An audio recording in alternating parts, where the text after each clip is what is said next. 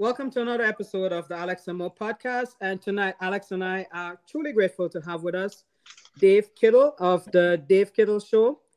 You can find it on Apple Podcasts and also on YouTube. Follow him on Facebook and Twitter.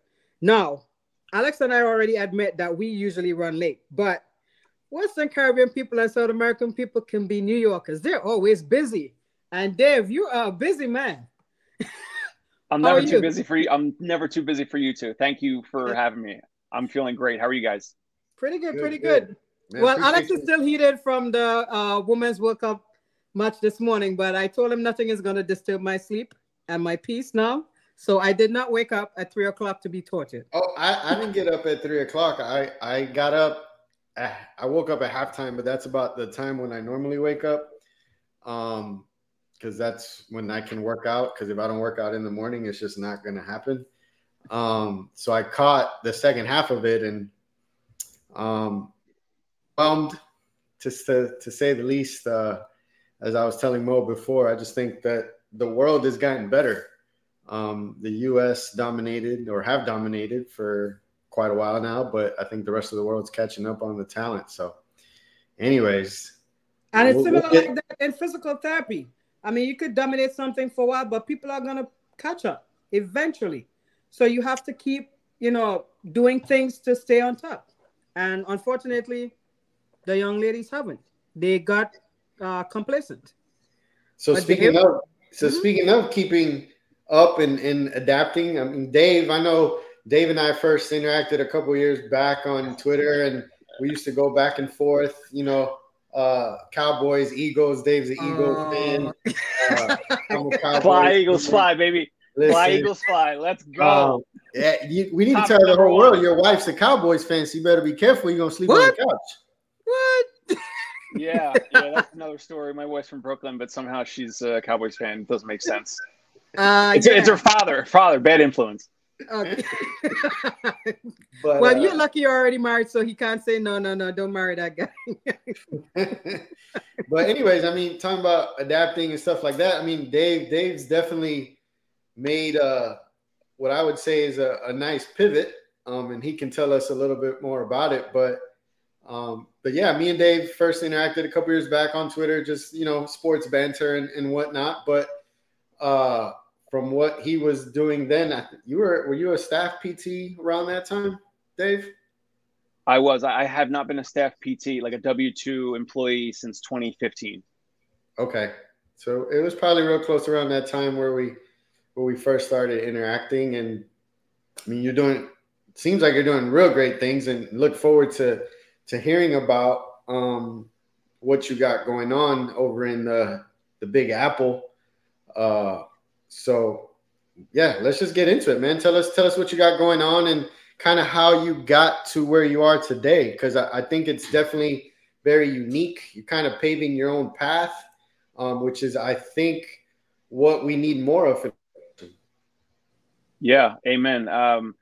Well, first of all, it's great catching up with both of you, and we've all connected. I think Mo and I more over Facebook, but and I think actually Twitter as well. Back in like 2014, 2015. So I mean, we have a track record here, so it's great. Yeah, I mean, I've done a whole bunch of things. I've always been an entrepreneur, even before I was a physical therapist and got my doctorate of physical therapy degree. Back when you and I, so Mo and Alex and the Twitter sphere and Jerry Durham and all the other folks, I had an iOS and Android app and tech startup that I was selling to practice owners. It was HIPAA compliant messaging. Yes. And it was a failure. Like, I had to kill it. We had tech bugs, and I had some of the paying customers across the country. Some of them wanted it to keep going.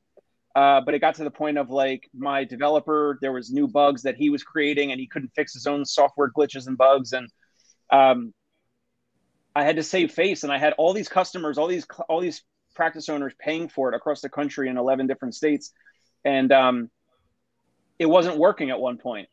And so, like, they had to pause and cancel their memberships, their subscription that they were paying for. And it was brutal, really brutal. Because I had left my full-time job to do this, right?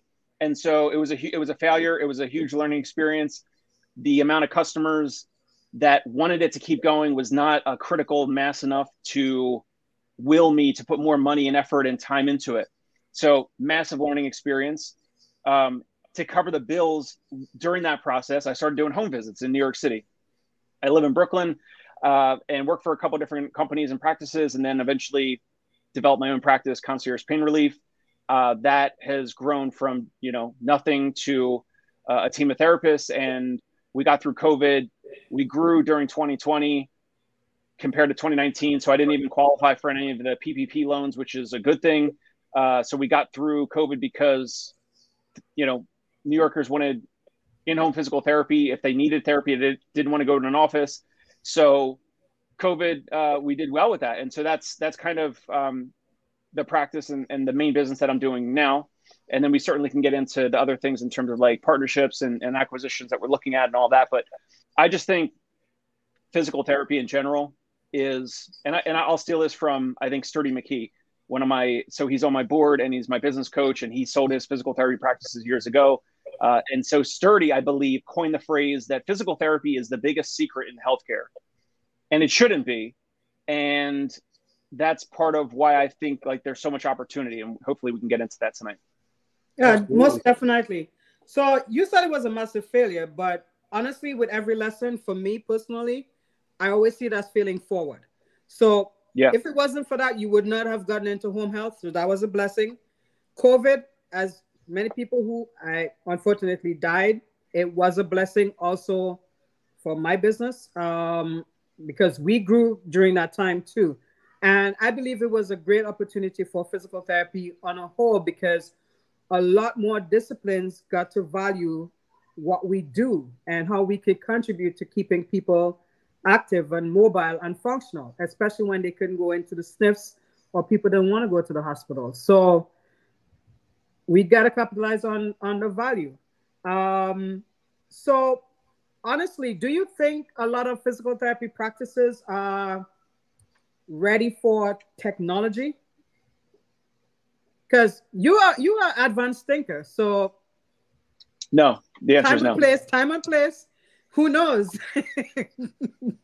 In the next few years, it can definitely work.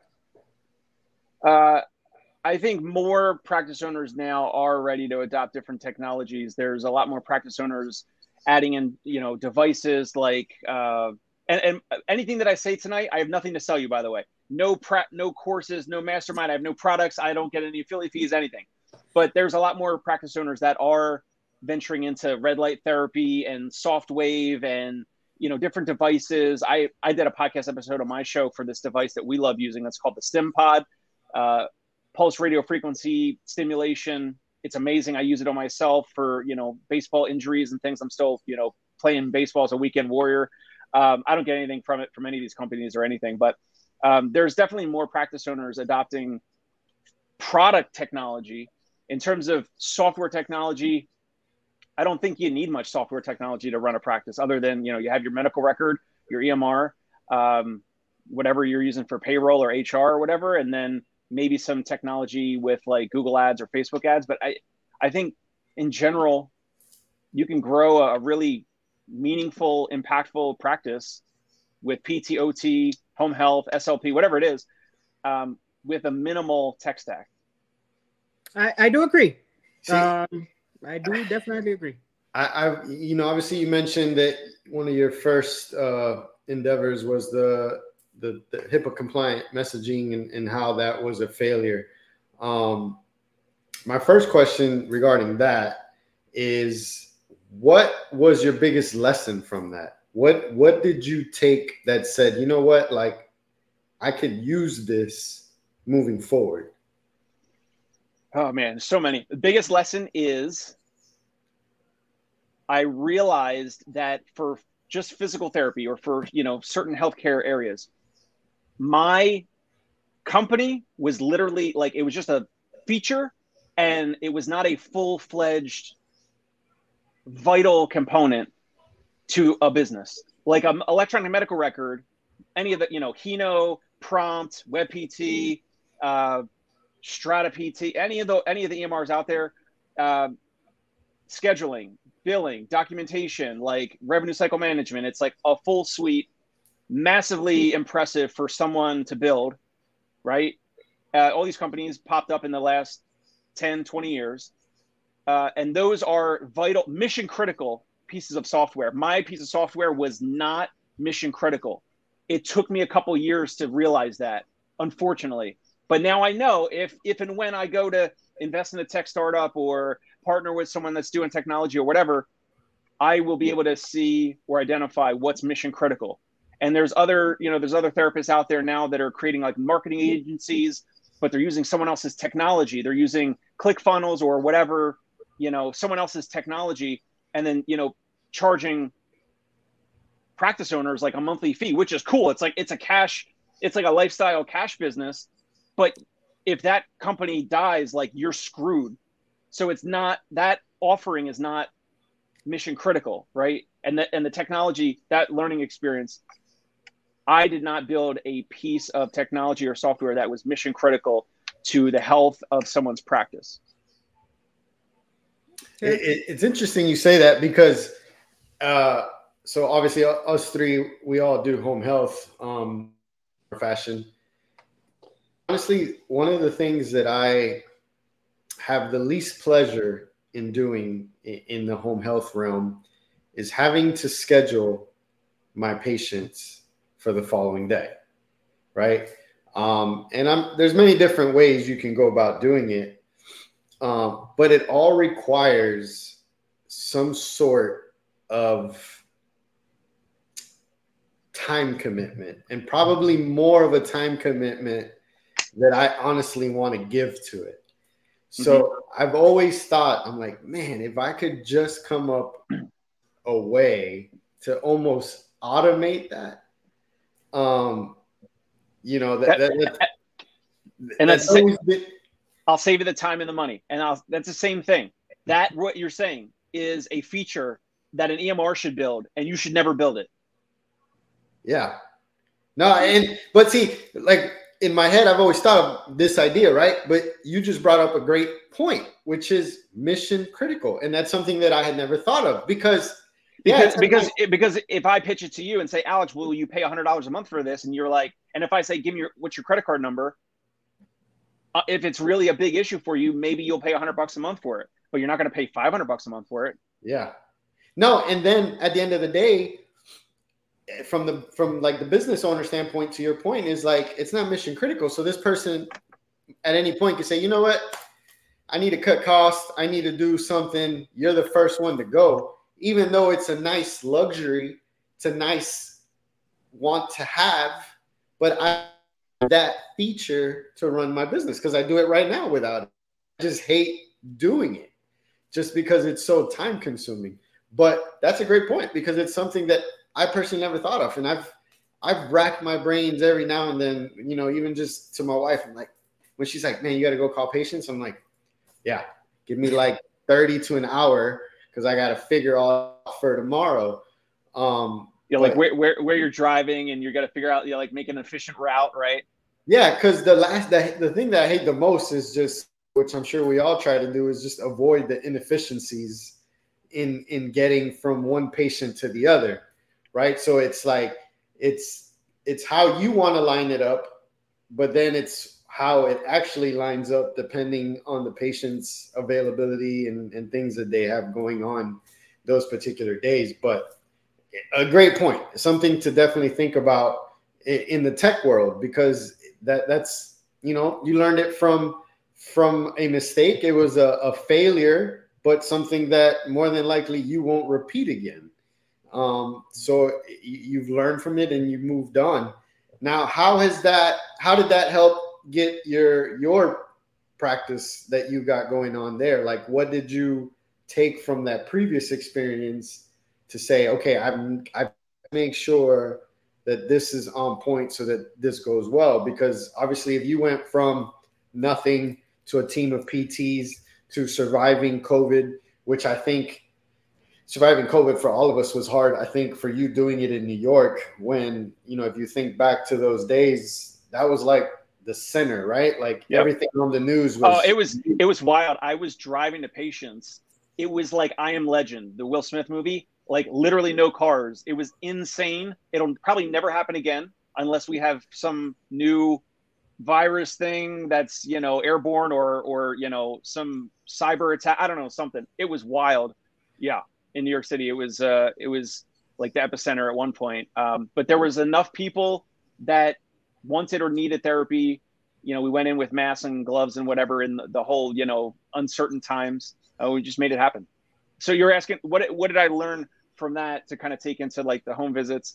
I think a couple things. I mean, in terms of like my marketing message of how to speak with people over the phone, how to, what to write on your website, the messaging that I was putting out, then the reviews that people were writing for us, the patients and clients that were writing reviews for me and my therapist, those types of things in terms of like what we offer. So on the front end is like, what are we putting out into the world, whether it's Google ads or on our website or whatever. And what are patients writing about us? Because all those types of things that consumers look at, they're gonna search physical therapy near me, and then sometimes people find us and they're like, oh, I didn't know that physical therapists come to my apartment or come to my home, and we're like, yeah, like that's all we do, like that's what we specialize in. So the marketing message I learned in a way through that challenge, that failure, in terms of what we were doing, how to do something differently, not technology, but using a way better marketing message, modeling what works by other people, modeling what works in other areas of the internet, with like hitting on like the emotional triggers, not selling physical therapy, not offering physical therapy, not saying, you know, we can get your back better by doing, you know, PA mobilizations, right? People don't care about that. They care about getting back to doing the things that they love, the things that they can't do right now. That's all someone cares about, especially in New York City. So people want to be active and move. And my previous experience with Vinitial, I didn't have any of those marketing chops. I didn't have any of the ethical sales, the ethical persuasion or persuading potential patients or clients or back then customers that were practice owners. So that's probably the biggest thing. Well, I did take a look at your website and it was very catchy. If you have pain, call us. Now, does your practice take insurance or you're strictly cash based? We take out-of-network insurance, so we outsource it to a medical biller. So we take, you know, the major United Healthcare, Cigna, Oxford, Blue Cross Blue Shield, Aetna. We take like the major 5 or whatever out of network. We'll check everyone's insurance on the front end because we'll get people that reach out, but we let them know just to be, you know, to save everyone time. Like we'll let them know, like, you know, we don't take this Medicaid or we don't take Medicare, or we'll let them know like that we're out of network with these insurances. A lot of times people don't know what that means. A lot of healthcare providers don't even know what all this insurance stuff means anyway, right? And so it's kind of like an educational process. It's not like people don't always know what they want until you kind of show them. And so our sales process is just conversational. It's multiple touch points. It might be like they call in, they speak to the answering service, they get their insurance information, they pass that on. We will call them back, let them know that we're checking their insurance. But in that process, we're starting to build rapport, start to build a relationship and all that. But yeah, we do take out of network insurance. We're about 50-50. So out of network insurance, and then the rest is private pay at any given time. Yes, I think the hybrid model is the way to go, both cash pay and insurance, whether it's in network or out of network. Now, what's in the name? You chose Concierge Pain Relief. Concierge is sexy. It's different. It's like a boutique stuff. And you have pain relief. That's what everybody wants, to be free from pain so they can do stuff, especially New Yorkers. They want to continue with their life. They don't want to be riddled at home in pain. So did you consider that as a marketing tool when you chose the name?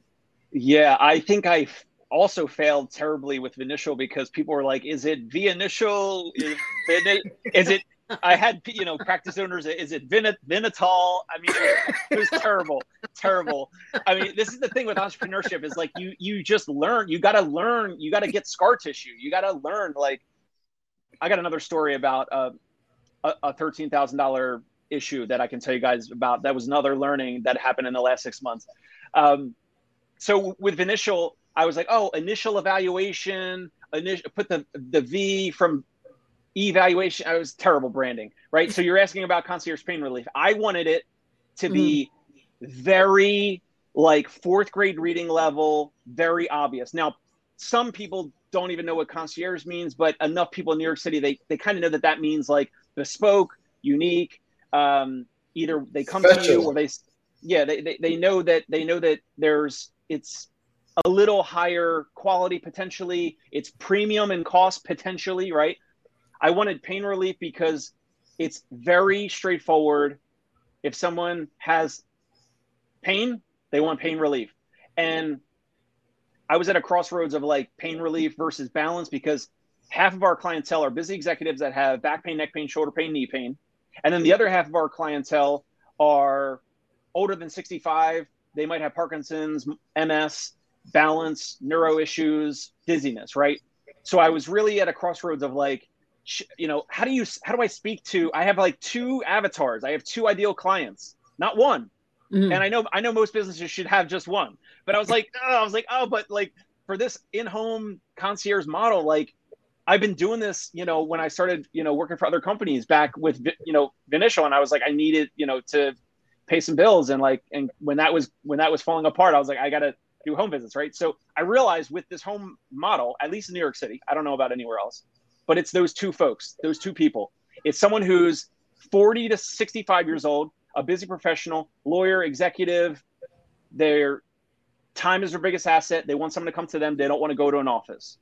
They have those orthopedic issues. That's one. And then the other is the 65 plus individual who wants to stay independent. They want to, thrive at home. They want to stay in control of their health and wellness and their medical decisions and their life choices and their life decisions, and not have their family make decisions on their behalf. You can tell that I know my ideal target customer very well. And everybody needs to. So this is a good lesson to everybody who's listening.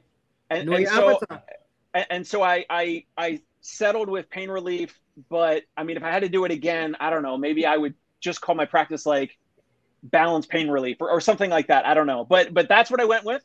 And you have to make a decision at some point. You got to just put the flag in the ground, and you just got to keep going. Okay, this is perfect, because even though you have balance issues and you don't want your family members to be in everything, trying to, stifle your life, making you feel like you're old. Mom, I'm sorry. So yes, Alex, I'm apologizing. So that could be a pain point for them. So it is pain relief. You going in there, working on their balance. So perfect name. I love it. Yeah. I mean, I think, you mentioned what your two avatars are. I think home health, I think you can apply that to home health as a whole. In my world over here, I'm not getting too many of those younger, that 40 to 60 range. Because at least here in the Tampa area, that individual is going to either go to outpatient, or they're going to find more of that concierge PT type, not your true home health that I deal with, right? So I'm dealing through insurance base, and I contract with different agencies to see their patients for them. So it's just a totally different model, but I think the patient population is still pretty consistent across the board, right? And that's where you have to be able to meet them where they are, right? Like, you mentioned pain relief. I think everybody, some form or fashion, at any point in their lives, they need and want pain relief, right? So when you're searching in New York City and its surrounding areas, I need pain relief, like, I'm sure you're at the top somewhere, right? So it's a real easy, quick catch phase that is really going to grab almost everybody, right? And then it's up to you to kind of, go through it, figure out, are we a good match for each other? If we are, awesome. This is how we go through it.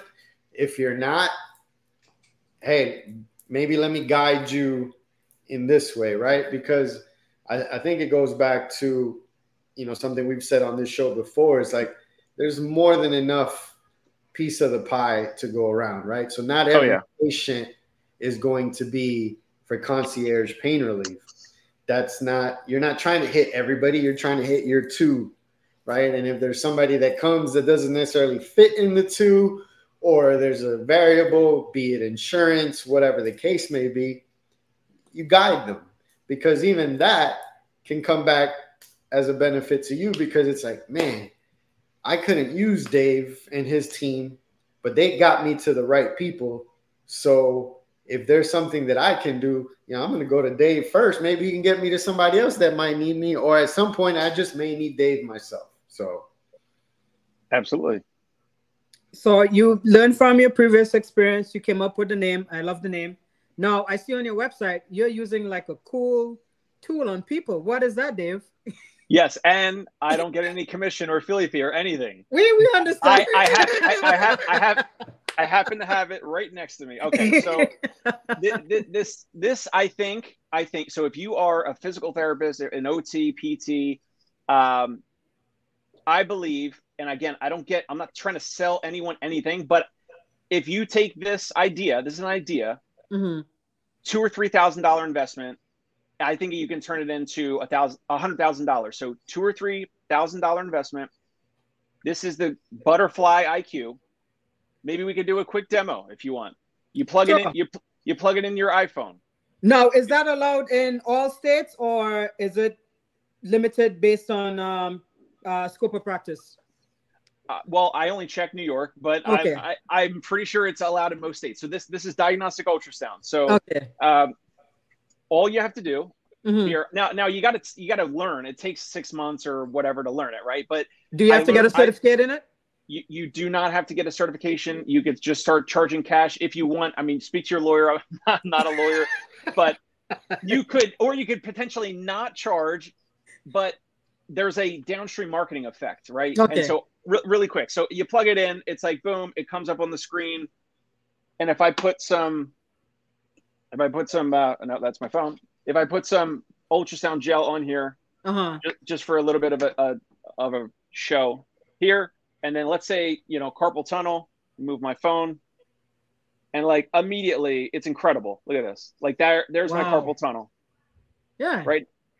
So I use this. I started learning through a company that I think is now no longer offering courses. It was called Sono Optics, but you could learn a lot of major joints. Shoulder is really easy. Supraspinatus is really easy. You just hold it in front of the shoulder at, the arm in a certain position.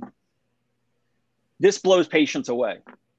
If you are a practice owner, I don't understand why you would not have this in your practice. You don't have to spend $20,000 to have a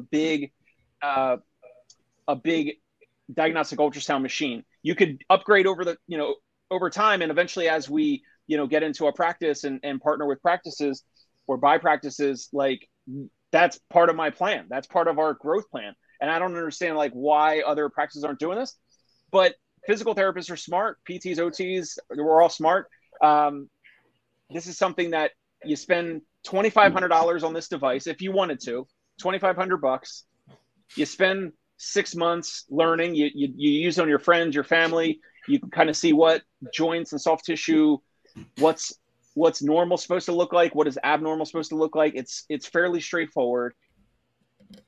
The downstream effects of this is I started to get referrals from my patients to their friends and family, and they had previously maybe written like really good Google reviews. Like for example, a client from 2020, he wrote me a Google review that, Dr.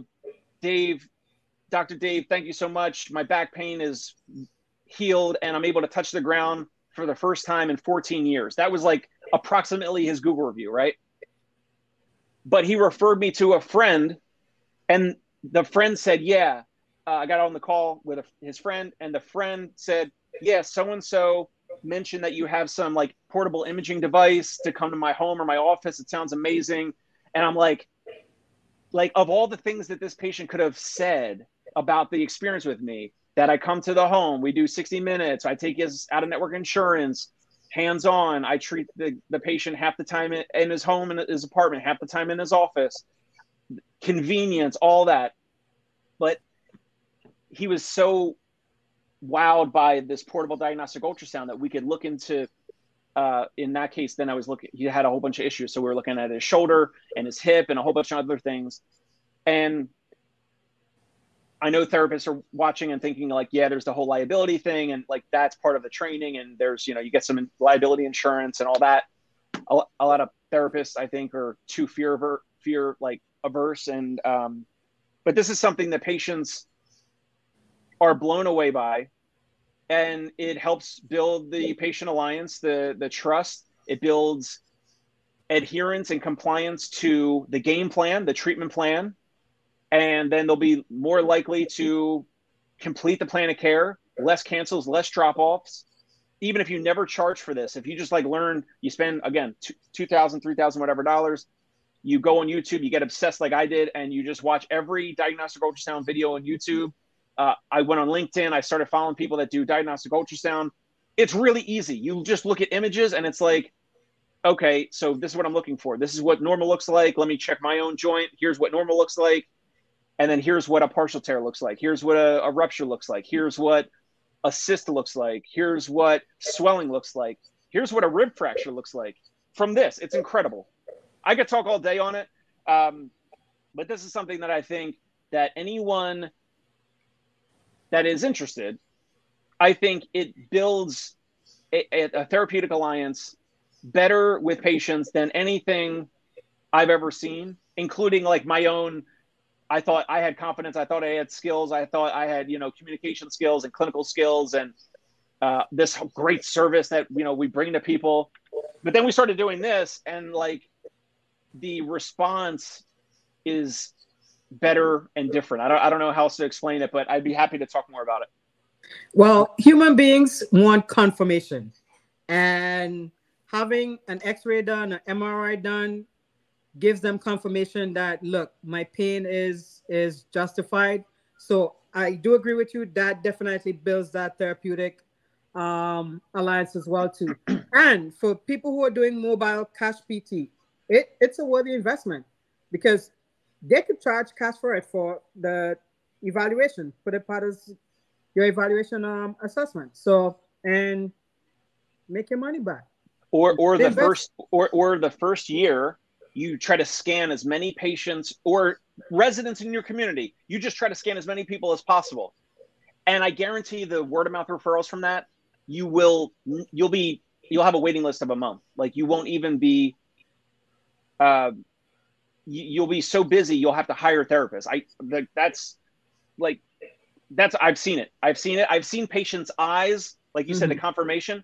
When you take this out of your bag and you're in their home or their office and you're showing them like they're reaching overhead, and you're like, okay, see how the supraspinatus is kind of catching on the acromion or whatever it might be. You could literally not charge for it. You could charge out of pocket, like you're saying. You could also say it's part of the evaluation, it's part of the progress eval, and just not charge for it, or just try to scan people like people do like free assessments at these like health fairs and this and that. Like just scan people, like just for free. You'll get practice, and people will probably still refer to you even though you didn't even charge them, and maybe they're not even like a full patient. Make them sign some, you know, release form or whatever. There's just so much opportunity in this, and it's something that my baseball buddies ask me about all the time, and a lot of those guys are, you know, in their 30s or 40s or 50s, and they love it. The same thing, like they're no different than anyone else. Like they want this, you know, this new cool thing that they don't have to go to a radiology office. They don't have to go to an office with an extra copay, with an extra travel. It's something that I think any mobile concierge therapist should certainly consider, and maybe even in home health, especially like if you have your own practice, your own company. Don't worry, I've been thinking about it. I was sold. Is it only you, or does your team also carry one of those at this time? So right now it's only myself. So Annie also will use it from time to time. And then I have, hopefully in the near future, we'll be hiring another full-time physical therapist that will be, trained and go through that. And then the more that I have therapists that are either part-time or full-time, ideally full-time, and if they're interested, like we're going to invest in them. Like we'll pay for extra training and courses and, an extra unit or whatever. So like, as of right now, we have one unit, but I would love for my therapists to each have a unit. And congratulations on the growth, Dave. Thank you. Yeah. Thank you. I'm getting there. Now, your wife's a PT as well, right? Correct. Is she working with you? She is. So she already had her own private clients years ago. Quick story, in 2020, her company, because they were having, every company was like, this is crazy with COVID going on. So her company changed everyone's, at some point in the next couple months, they were like, all right, we're going to go from fixed salaries to half fixed salaries, half performance pay. She's doing, ortho, neuro, and peds. And she, with peds, like it has to be one-on-one. And the productivity was based off of completed visits, I believe. And so she was the clinic director, but would not have been able to hit the productivity numbers as a staff therapist, even though she was staff therapist, but also a clinic director. And so her compensation was probably going to be less, even though she's doing the roles of a clinic director. So it would have been less compared to that change. And I was like, it was 2020, but I was like, you have your private patients right now. Like that's all you. I had these Google ads dialed in. I spent $22,000 in 2020. I spent $22,000 just on Google ads, but we got back, every patient spends $1,000 or $2,000 with us or more.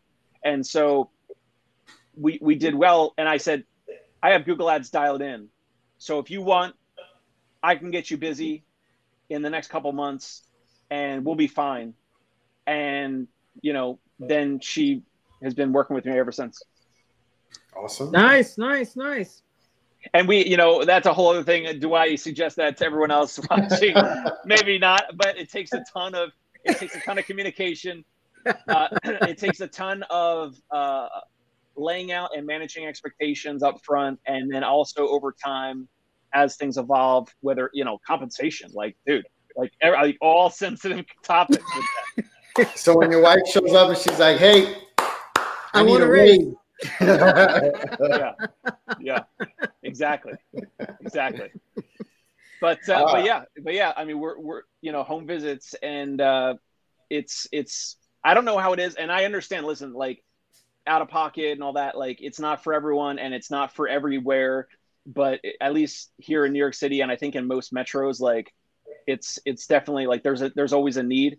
And I don't know, I really don't know how it is elsewhere in rural areas. I'm sure and there always needs to be the safety net and, the subsidized service and care and insurance for folks. But at least for our area in New York City, like there's a need for it. It's not for everyone, but there's no practice. There's no business out there that's for everyone. And are your therapists 1099 or are they employees? We have a mix of both. Okay. But when I first started, everyone was 1099, I learned a ton from that. Like, there's pros and cons there. So we can, get into that if we need to. Definitely. So ours are 1099s. We haven't ventured into the W2 areas yet, but it's probably there in the future. But for now, we're comfortable with the 1099s to give people the ability to become their own solo entrepreneurs as well too. So one thing that I heard, I don't know, do you know Iris Kimberg? She's kind of popular like in the New York City area and also online. She's like a consultant, but she sold like a really large home health company, but years ago to maybe it was to Health South or something like I think maybe 20 or 20 plus years ago. And she said something on my show when I interviewed her. She said, it was really interesting. Your 1099s are individuals who have one foot out the door. And I was like thinking like, yeah, but like there's great tax benefits, and I don't have to pay their payroll taxes, and like I pay my 1099s like per visit, right? So it's like every visit's profitable, and like there's minimal risk to me. Like there's some risk, but like there's not that much risk, right? But then she said that to me, and I'm like, and then I was thinking like, yeah, that therapist moved to Arizona, this therapist moved away, this therapist moved back home, this therapist, like all these therapists, like over, because COVID changed my team. Like a lot of, we have new therapists. We have a lot of new therapists now compared to before COVID. And almost like a complete change. And that's because as a 1099, you're 1 foot out the door, meaning it's easier for you to kind of you find a new situation full-time somewhere else, whether it's another state or somewhere else in your, town or city. It's easy for that individual to just leave your company, Mo, or leave my company. It's just easier. Like, they're potentially 1 foot out the door. They don't have as much like the W-2 with the health insurance and all that. There's more retention. It's stickier for most people on average. It can be, but that's kind of changing. Some people just don't show up at all, and next thing you know, they're working somewhere else if they're W-2, and they will send you a letter saying, "Hey, I'm gonna quit in 2 weeks, but I'm gonna take a vacation or PTO," and they're out the door. Boy. Yeah. I've seen it happen at W-2 companies. So listen, I think in today's world, it's a much different beast than probably it was when we were first coming up and even in PT school, right? I mean, it's much more of a, for good or bad, it's much more of a me situation, right? Like what's good for me, I'm only going to worry about me type of deal. And like, today I was having a conversation with one of the owners of a home health agency that I contract with, because when I walk into a patient's home, my thing is like, I need to make sure that whatever I'm doing is of value to that individual. And if I can't provide a value, then I really don't need to be there. And I explain that to the patients, and 9 out of 10 times they're very grateful that I'm straightforward and honest with them and not trying to do that. But I tell the owner, I'm like, look, if you give me a start of care and I walk in there and the patient's answering the door, walking completely normal, no assistive device, no nothing, I sit down, we have a quick conversation, I'm not going to admit that patient. I could turn around and admit the patient and make money for myself, right? Because I'm going to bill you for my visit, but I already know that this patient is either going to cancel or just flat out refuse moving forward. And at the end, because they're walking fine and they don't need skilled care. Is that what you mean? No, because they're just high functioning, right? So we get a referral. I go out to kind of do the admission. In observing and talking to the patient, I know and get verified that they're not interested in home health therapy. They don't traditional home health. Yeah, traditional home health. Not like what you're doing, Dave, but traditional home health. They don't need it. They were just in the hospital for a medical problem or whatever the case may be. Now they're normal. They're functioning at their normal high level. Everything is good. I'm not going to waste that individual's time, right? I could easily turn around and admit the patient, bill for my visit, make my money, and know that the owner is going to lose money on that patient because they're going to cancel all the visits, right?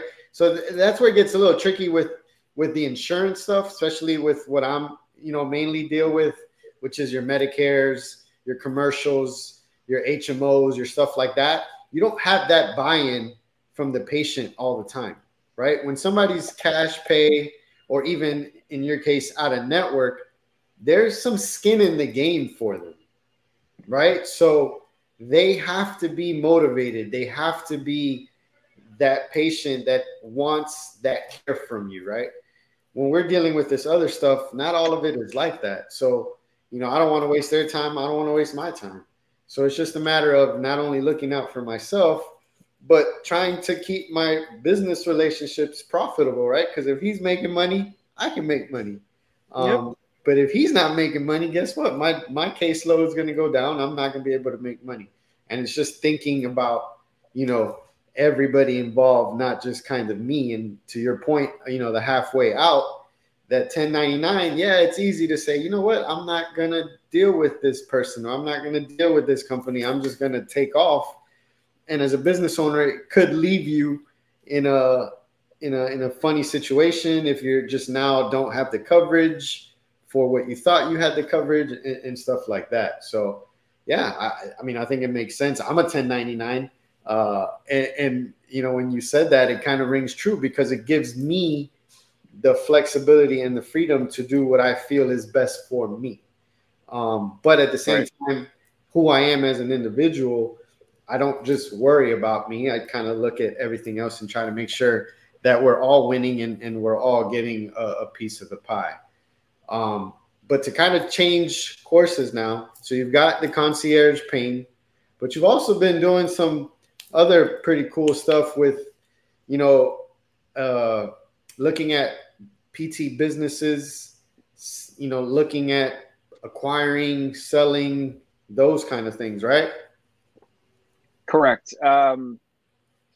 It's, some of the biggest entrepreneurs in the world they don't start one thing, they buy other things. So that's like the simplistic way to look at it, which is like buying revenue rather than creating revenue.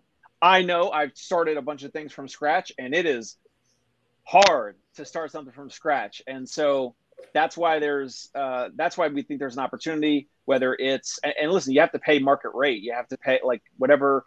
And that's, we can get into that, but you have to, it's either buy or build, right? So with Crude Staffing Agency, so Mo started that from scratch, most likely because it's your name. And so you are building it from scratch, the way I built Concierge Pain Relief from scratch. And we build these companies from scratch. But another staffing company that's a little bit bigger or some magnitude larger, they might want to come into Monique's area, and they might want to partner meaning buy 51% or more, or buy 51% of equity or more. And it's kind of a little bit of like semantics there, but it is a partnership.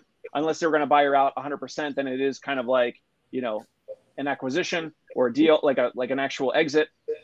But there's a lot of practice owners out there that either need help, or they're burnout, or they don't have an exit strategy, or they don't have a succession plan. And so I've had other mentors that have done this in other vertical, like other industries, but then also in healthcare and in physical therapy. And so that's something that I've been, learning and looking at over the past several years. And so finally now we're looking to partner with practices. We've learned a lot. We've put in offers, and we've had a lot of offers and letter of intents turned down because we think it's worth X, they think it's worth Y, and so that's part of the whole process. I mean, I feel like it's very similar. I'm not actively doing right now, but a couple of years ago I was in real estate, right? So, and I feel like it's probably a lot like that. I always remember dealing with homeowners who are looking to sell their property. There's an emotional attachment to it, right? And that emotional attachment is going to add a couple zeros. It's going to add a couple dollars to the project, right? So it's getting people to understand, like, yeah, I know this is your baby, right? Because like you're saying, most of these people have started it from scratch. So they've put blood, sweat, and tears into it. And there's an emotional component. And to that individual, the emotional component is worth X amount of dollars. But when somebody like yourself comes at it, looks at it from an unbiased standpoint, the numbers may not be that. So that I can imagine that 100%. being very similar because, yeah, somebody's put in a lot of time and effort into building something and they feel it's worth something. But sometimes it's just kind of hard to see through all of that to say, hey, this is what it goes for in the market today, right? So exactly. And so have you acquired any big businesses yet, or is that still? My board members have, but my thing that we've started is called the Fieldmaker Group. And so I'm like the majority shareholder in that. And so we've gotten very close to circle back on the $13,000 issue or $13,000 mistake that I mentioned earlier. We were very close to a deal, our first acquisition in like February. Long story short, the practice that we're looking to acquire, we got their 2022 financials in February. So a little, pre-tax planning. And we had talked to this practice owner all of last year, all of 2022. And in February, we get these financials for 2022 that are, pre-audit or pre-tax prep. And it showed a $160,000 loss. And we were ready to pay, not a huge number. And I'd rather, I'm not going to say the number, but not a huge number, but like a decent number for it's a significant amount of money. It's a significant amount of money. Like a house, like we'll call it like a house, right? Like a house number, an average house number somewhere. So we were, they had signed a purchase agreement. It was a one-sided binding purchase agreement. So I have a healthcare lawyer law firm that's a specialist, and all they do is healthcare deals. And so we drafted this really, what we thought very clever, one-sided binding. So meaning they sign it, but then we get an extra 30 days to finish due diligence. They signed it, meaning they're locked in, but we have an out. We're able to get out. So beautiful thing. That's why it's so vital to have lawyers and representation. But anyway, we found that the practice owner was kind of like either hiding this $160,000 loss, or was, had taken the eye off the ball, basically. And so we luckily had the out to get away. And then my legal bill was like $13,000, and that sucks, right? But that was a $13,000 lesson this year. Exactly. Wow. I mean, my board members were like, hey, it's like a $13,000 lesson or a $13,000. A $13,000 lesson or a $13,000 insurance policy on some, like, that helped you not buy that thing. Cause it was basically like, we thought it was, and I was blinded by other things. Right. So it was like in a good area. I mean, it had good nearby restaurant. You talk about real estate. So there was really good branded companies nearby. I'm not going to say who, because I don't want to give details, but you walk out and it was like a good location. It was near a good subway station. It had major banks nearby. It had major retailers nearby. Oh man, I was like, we got a little blinded by the good parts. And, when my forensic accountant really got into the numbers, and that's why he's on my board and he's helped me massively with the financial side. It was like, I don't know, was this guy hiding it? We don't know. He says he wasn't, but it's like, are you that bad of a business person, or who knows? But anyway, a big lesson. And this is business. So these lessons, I suppose, will continue to come. Absolutely. It's just part of it. I mean, I think if you're doing anything, business, personal relationships, whatever it may be, if you're not failing, then I don't know that you're necessarily on the right track, right? Because none of us here is perfect. We've all made mistakes. We will continue to make mistakes. That's just part of life, so it's always better to catch them sooner rather than later. And to your point, 13K sucks, but it could have turned into a lot more than 13K had it gone through, right? So it's just the price of doing business. But yeah, I mean, it sounds interesting. I mean, it's always, to me, something that is like cool, but not gonna lie, very scary. From a financial aspect and everything that goes involved with it. But definitely interesting and unique that you've got that kind of going on. And it looks, that, like you said, you've got this big entrepreneurial spirit that you've always had, and you've got multiple things going on, right? So earlier you mentioned exit strategy for some of these business owners. And this, to me, is part of my assumption, your exit strategy, right? Because the more that you can set yourself up in different places, makes it a lot easier for your wife and you to start slowly stepping back from it while still having this plan in place, right? Like we always think about starting a business and running a business, but we don't live forever. We don't work at the high rate forever. And at some point, we've got to be able to step back.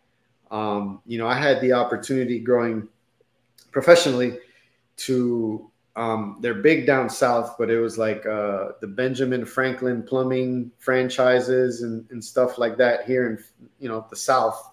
The guy that kind of developed that, right? So he developed that, franchised it, and he would just go around repeating that, different businesses, different things. And one of the big things that he always talked about was an exit strategy. Like his thing was, let me start it, build it, get out. Start it, build it, get out.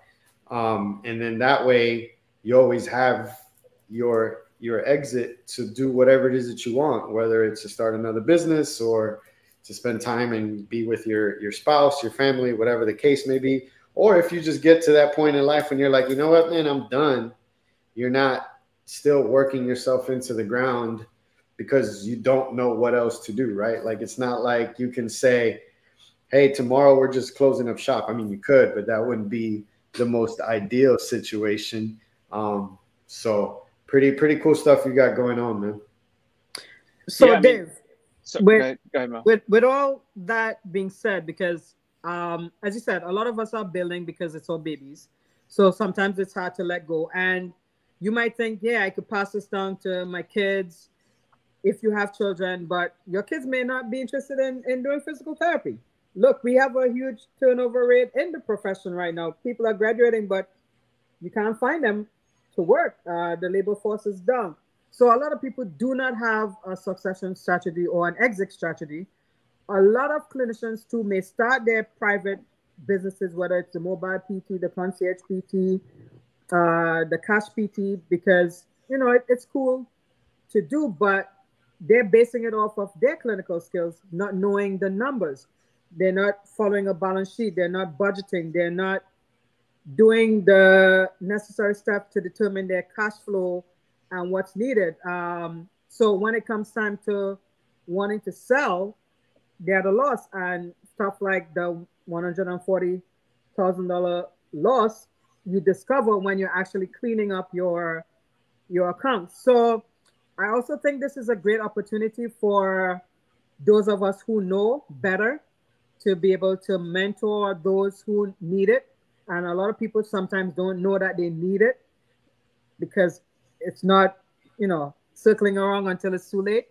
But as I said, great opportunity to be mentoring those about business, because a lot of stuff that I've been learning over the 7 years in business, I had no idea in PT school. None. Absolutely none. And one thing that I admire about you with the Vinishal stuff is that you knew when to quit. A lot of us sometimes don't know when to quit, and we just keep going and digging ourselves in deeper and deeper and deeper holes, and it can get messy.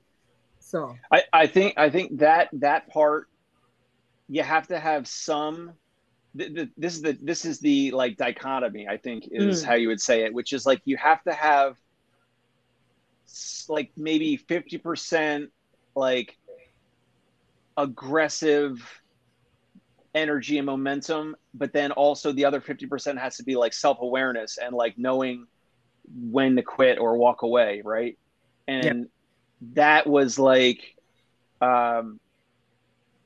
it was just obvious at that point, even though I had some customers that were like begging me for, to keep it going, and they were using it, and they were using it with their patients. The patients were, messaging in to schedule visits, reschedule, to ask questions about their home exercise program, whatever. So, I mean, it was amazing that like I created something that people are actually using and that found it valuable. But then at the same point, again, it was not like I didn't fully have product market fit.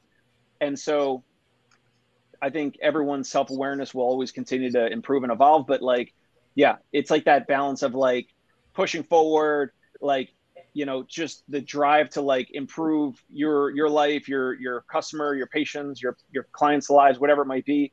But at the same time, there has to be that self-awareness there. And so it's kind of maybe like a balancing act at any given time.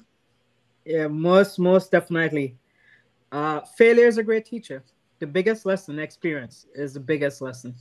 Oh yeah. Failure is needed. Failure is needed. I mean, you can't be scared to fail. Just gotta, you know, you never necessarily lose. You either learn or you get better, you know? So just gotta keep doing and take those lessons and keep it moving. Well, Dave, man, definitely want to thank you for your time, bro. It was a honor and a pleasure to have you on with us.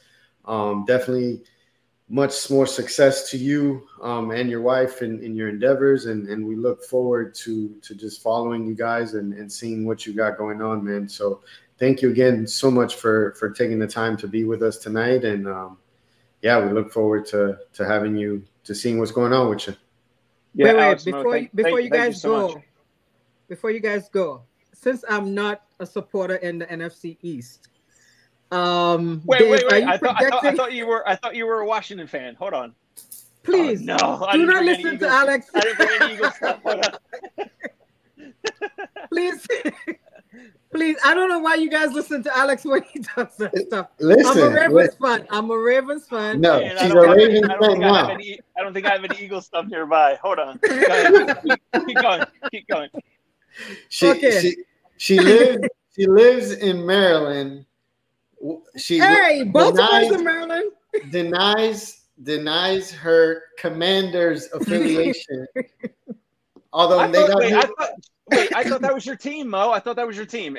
Was that something Alex was just making up? No, Alex just made it up because Mo. I always hustled him about Alex. I've never been a Redskins, Commanders, whatever they call them. She conveniently went over to Baltimore, and then the minute she gets to Baltimore, they start losing. So no.